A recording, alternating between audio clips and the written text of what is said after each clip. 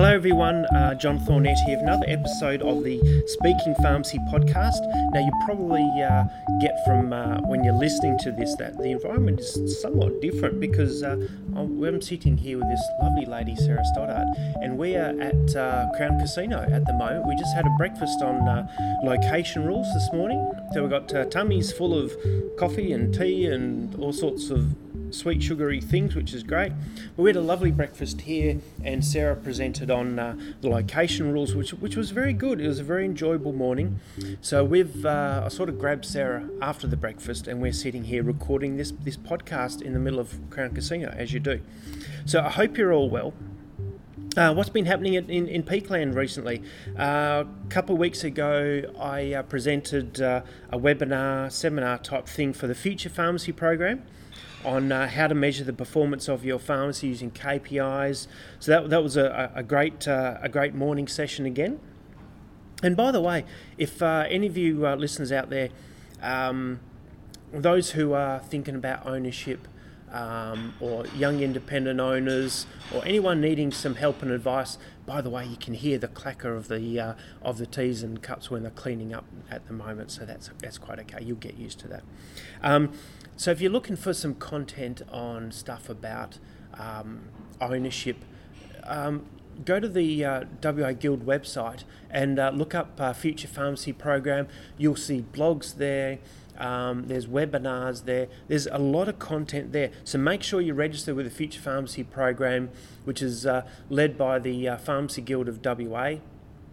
And of course, we're regular contributors with blogs and some of the webinars as well. But make sure there's some great content there. So make sure you go check that out and register. We're also busy planning for APP. Peak is sponsoring the Wednesday session, the My Community Pharmacy Action Plan Day. So we're busy planning that. I'm speaking on 9 to 10 all about business growth. There's a bit of a workshop that will be running there. But it's going to be a good day, so make sure you come along to that. It's going to be really good. And soon Sarah and I will start getting our heads around the WA Pharmacy Forum, which is August. Sarah's nodding. Which you wouldn't have seen because you're listening. But we're going to start thinking about that soon, which is good. And in May this year, we've got the Women in Pharmacy WA event coming up. So there'll be an evening event, which I think is going to be here as well at the Crown. No, it's going to be somewhere else. I don't know. Details to come. But anyway, that's going to be a ripping event as well, and that's going to be really, really good. So stay tuned for that. So today, I have the lovely Sarah Stoddart sitting next door to me. Sarah Stoddart is a lawyer, very good on pharmacy matters. Most of her career revolves around pharmacy matters, with employment law, leasing, sales purchase agreements, and all sorts of things along the way. Location rules, applications, objections. Sarah does surround herself with a lot of pharmacy stuff, and she's very, very good at what she does. Sarah's based in Brisbane, and I was over there in September, and I made a point of going to see her because I knew she was good at what she does, and so I made a point of going to see her. So we organised this breakfast because Sarah was telling me that she was doing some breakfast on location rules. So I said, come over to WA, and I got her to come over here, and we did this breakfast this morning, which was really good. So, Sarah, welcome. Thanks, John. How are we this morning? Very well, thank you. Had my croissant, I'm ready to go. Yes. And did you enjoy the breakfast this morning? It was a great breakfast. Great to put faces to names and get in touch with some WA pharmacists. So hopefully I'll get over here a bit more than I have done previously. But no, great breakfast. No doubt there will be another event that we'll be able to organise, and no doubt we'll get you. Plenty to discuss. We'll get you back here again.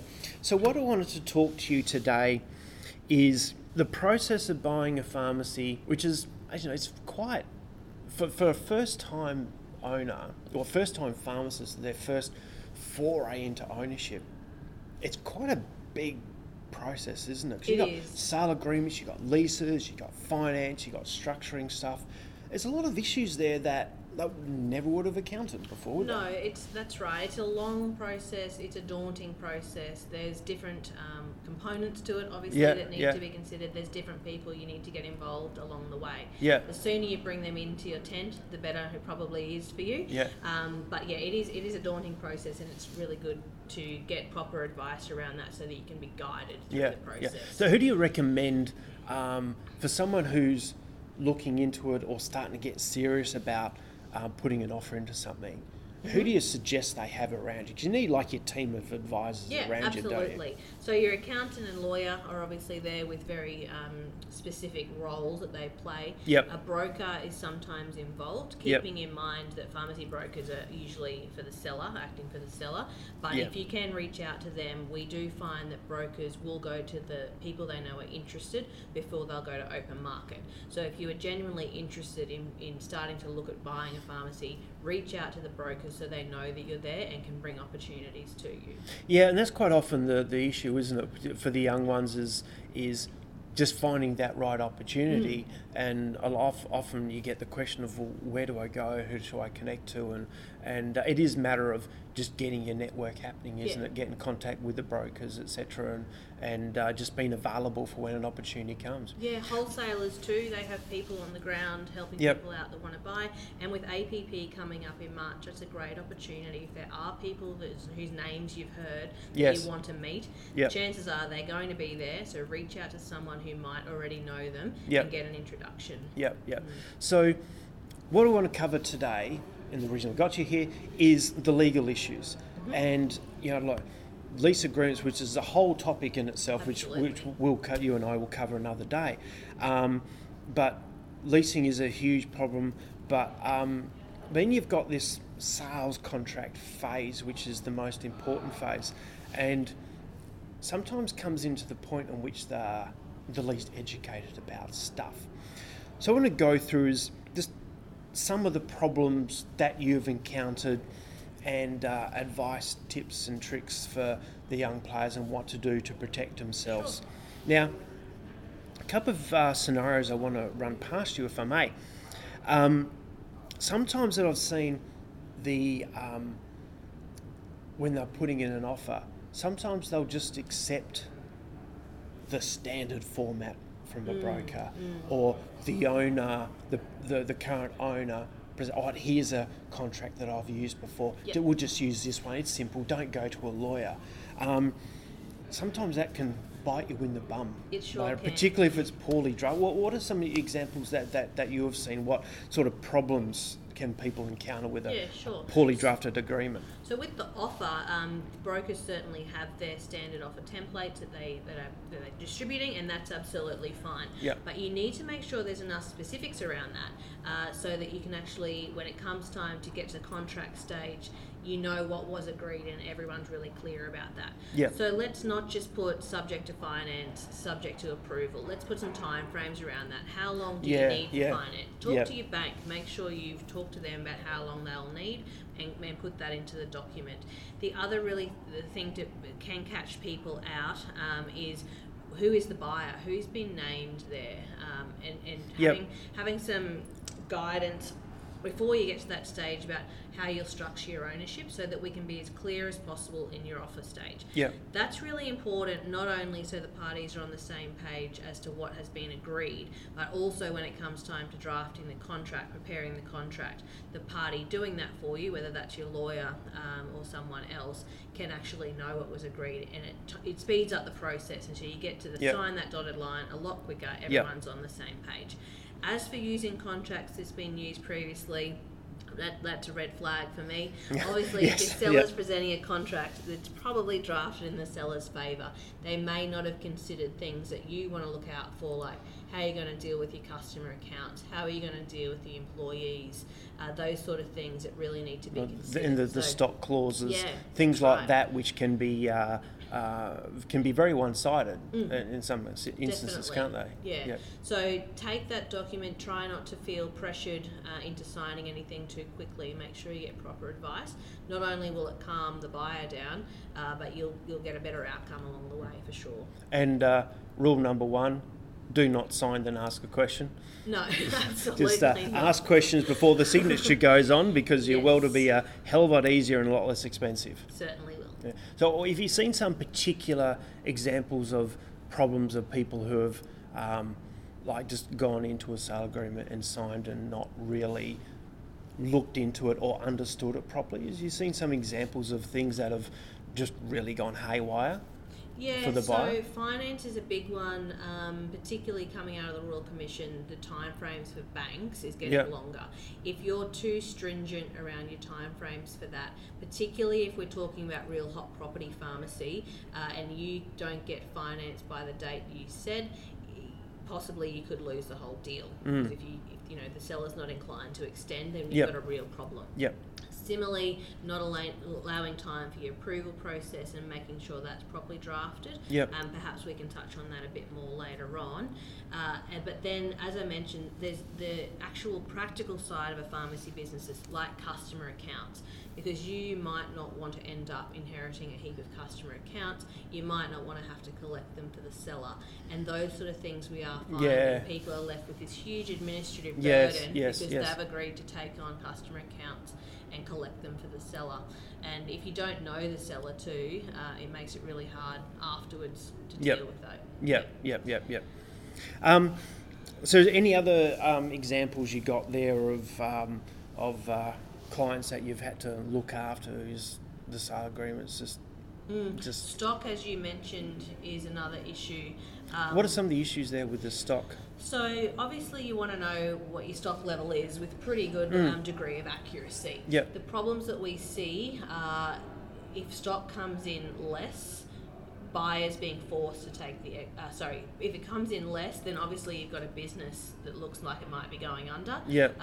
And some sellers tend to run stock down for Yes. various reasons. Yeah. On the flip side, if you've got stock coming in higher, Yeah. if you haven't drafted your contract properly, you might end up being forced to purchase stock that you don't want. Yep. So some people don't want gift lines, they don't want photo frames, they don't want, Chi-Chi makeup from 3 Christmases ago. And they might end up with it if they've Yes. signed a dotted line Yep. that says you'll take the stock regardless of Yeah. what it is. Yeah. Is restraint of trade clause? I know this is a whole issue in itself, but is that become an issue, or is more there as a token protection? Yeah, I'd have to say, John, it's a token protection. They're hard to enforce, those clauses. So for a CBD pharmacy or city, that sort of area, suburbia, we're seeing 3 years, 5 kilometres as your stock standard. Yeah. Pharmacists might go and work in that area. It's very hard to enforce that simply because you're preventing them from earning their livelihood. Yeah. Rural pharmacies, it goes a lot further out, so it Yep. might be 30 or 40 kilometres, Yep. but actually getting to the point of enforcing that isn't happening. Yeah. So moving on, not leaving enough time for the approval process. What does that mean, and what's some of the problems that can happen if you just leave things too late? Because and I don't know what you say with your clients, as a general rule of thumb, I say from a settlement period, nothing less than 3 months. Yeah. And less than 3 months, it's just too much stress on not only the buyer, but the banks, the advisors, the lawyers and accountants. There's a lot of stress all the way. Not the fact that you've got this approval process you have to go through as well and get everything lined up. Yeah. It's the timing is quite critical. It is. Isn't it? We did an audit of our files about a year ago, and our average settlement time frame was 14 weeks. So there's your 3 months. Yeah. And it sounds unbelievable because people might have, bought and sold a house in 30 days. Yeah. It just doesn't happen like that in business. The approval process is one where certainly in WA there's fixed timeframes, which I think does help in having a guideline as to how long things are going to take Yep. because there's fixed meeting dates. Over in Queensland, we don't have that, so whether that helps or hinders, people have varying opinions on Yep. that. You need to allow enough time, obviously, to get your application in by the date that you need to, but to also, before that, to allow the time to gather the documentation. Yep. So you need a signed contract. You're going to need evidence that the landlord is okay with you being there when you buy it. You've got to have your structure set up, and you need plans. And plans, particularly if none exist already, do take time to prepare repair and the cost yes, associated yep. with that. The WA board changed its requirements for plans in December, so they're quite strict about what you need to have on the plans, and you Yep. need to be familiar with that. Otherwise, you just go round in circles trying to fix them up, which is a waste of time Yep, and money. yep. So the approval process, you've got to have finance done by then. Yes, you need to submit your finance documents Because that as well. that in itself can take time. Certainly. So finance, and then the lease process can sometimes That can be drag, delayed because you've got to yes. rely on the landlord, and that can take forever. So there's actually a lot of things. Do you Before you find even get people to that don't stage. appreciate the time it takes to get to the approval process and the time needed? I do, and I think it's just an education. It's not a naivety thing that things can be done quicker. It's just an education that things do take time. So Yeah. as you say, your finance, the banks need time, particularly if they've got to do a valuation, they've got to get loan documents done, they've got to get them out to be signed. Yep. You might need independent advice on a guarantee, Yep. something like that. Yep. And as you say, you've got to have all that in place before you get to that date. Yep. And they are key dates for lodgement. Yep.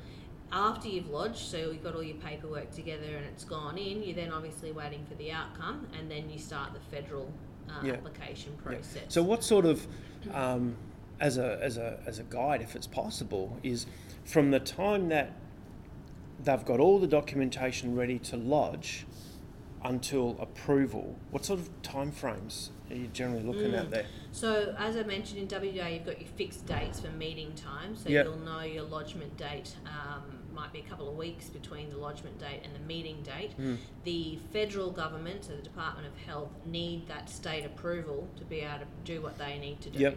So the federal government is indicating a 30 business day process from the moment the application goes to them to when your approval number is activated at the Yep. end. That's a fair chunk of time, 30 business days. Yeah. It might happen quicker, and we are seeing it a bit quicker in practice, but you need to allow that time, otherwise you could get caught out, and again you're then asking for extension, which is time and cost and stress. Yeah, actually, just in that regard, you just touched on there the extensions for time after settlement. Is there problems with that? Can people get It can be sort real of get problems. narky about it all? And Yeah, so obviously unless you have an as of right ability to extend, and that will come down to whether it was drafted in, but if you've signed without it, then that's unfortunate. If you then need an extension for any condition, whether it's your finance or your approval, you need to ask the seller. Some sellers may have already checked out of the business and they thought they were selling by a certain date and they've gone and booked a holiday.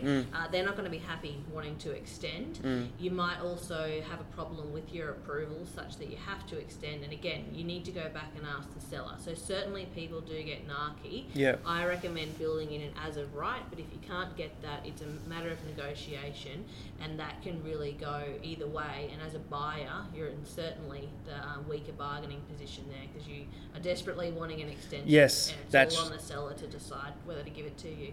yeah, it's for most deals. Do you generally find that most people can hit settlement, or you find that most of them tend to go over? I'd say most have to extend. Yeah. It's pretty. That's quite common, is it? Yeah. Yeah, It's rare that the date that everyone agreed on at the start is the date it actually settles Yeah. on, unless you're really realistic about your time Yeah. frames. Yeah. So then going back to the point we made before about a appropriately worded sale agreement, that's where you sort of need your lawyer on your side who's going to protect you if you need to extend. Yes. Because you can see that that clause on settlement could be quite harshly worded, and so if most do run over, you can see there's some problems lining Yeah, up there. and your seller might hit you up for interest on the late payment or some other sort of penalty, Yeah. which can be quite harsh. But if you're in the desperate position of needing to extend and that comes your way, there's not a lot you can do. Yeah. I'd also strongly recommend your lawyer that you are using knows the pharmacy business transactions. Oh yes, yeah, it is because so, if it is they're so not true. familiar, Isn't it? it's just Yeah. a headache, and again, it's Yeah. time and cost Yeah. for you. Yeah.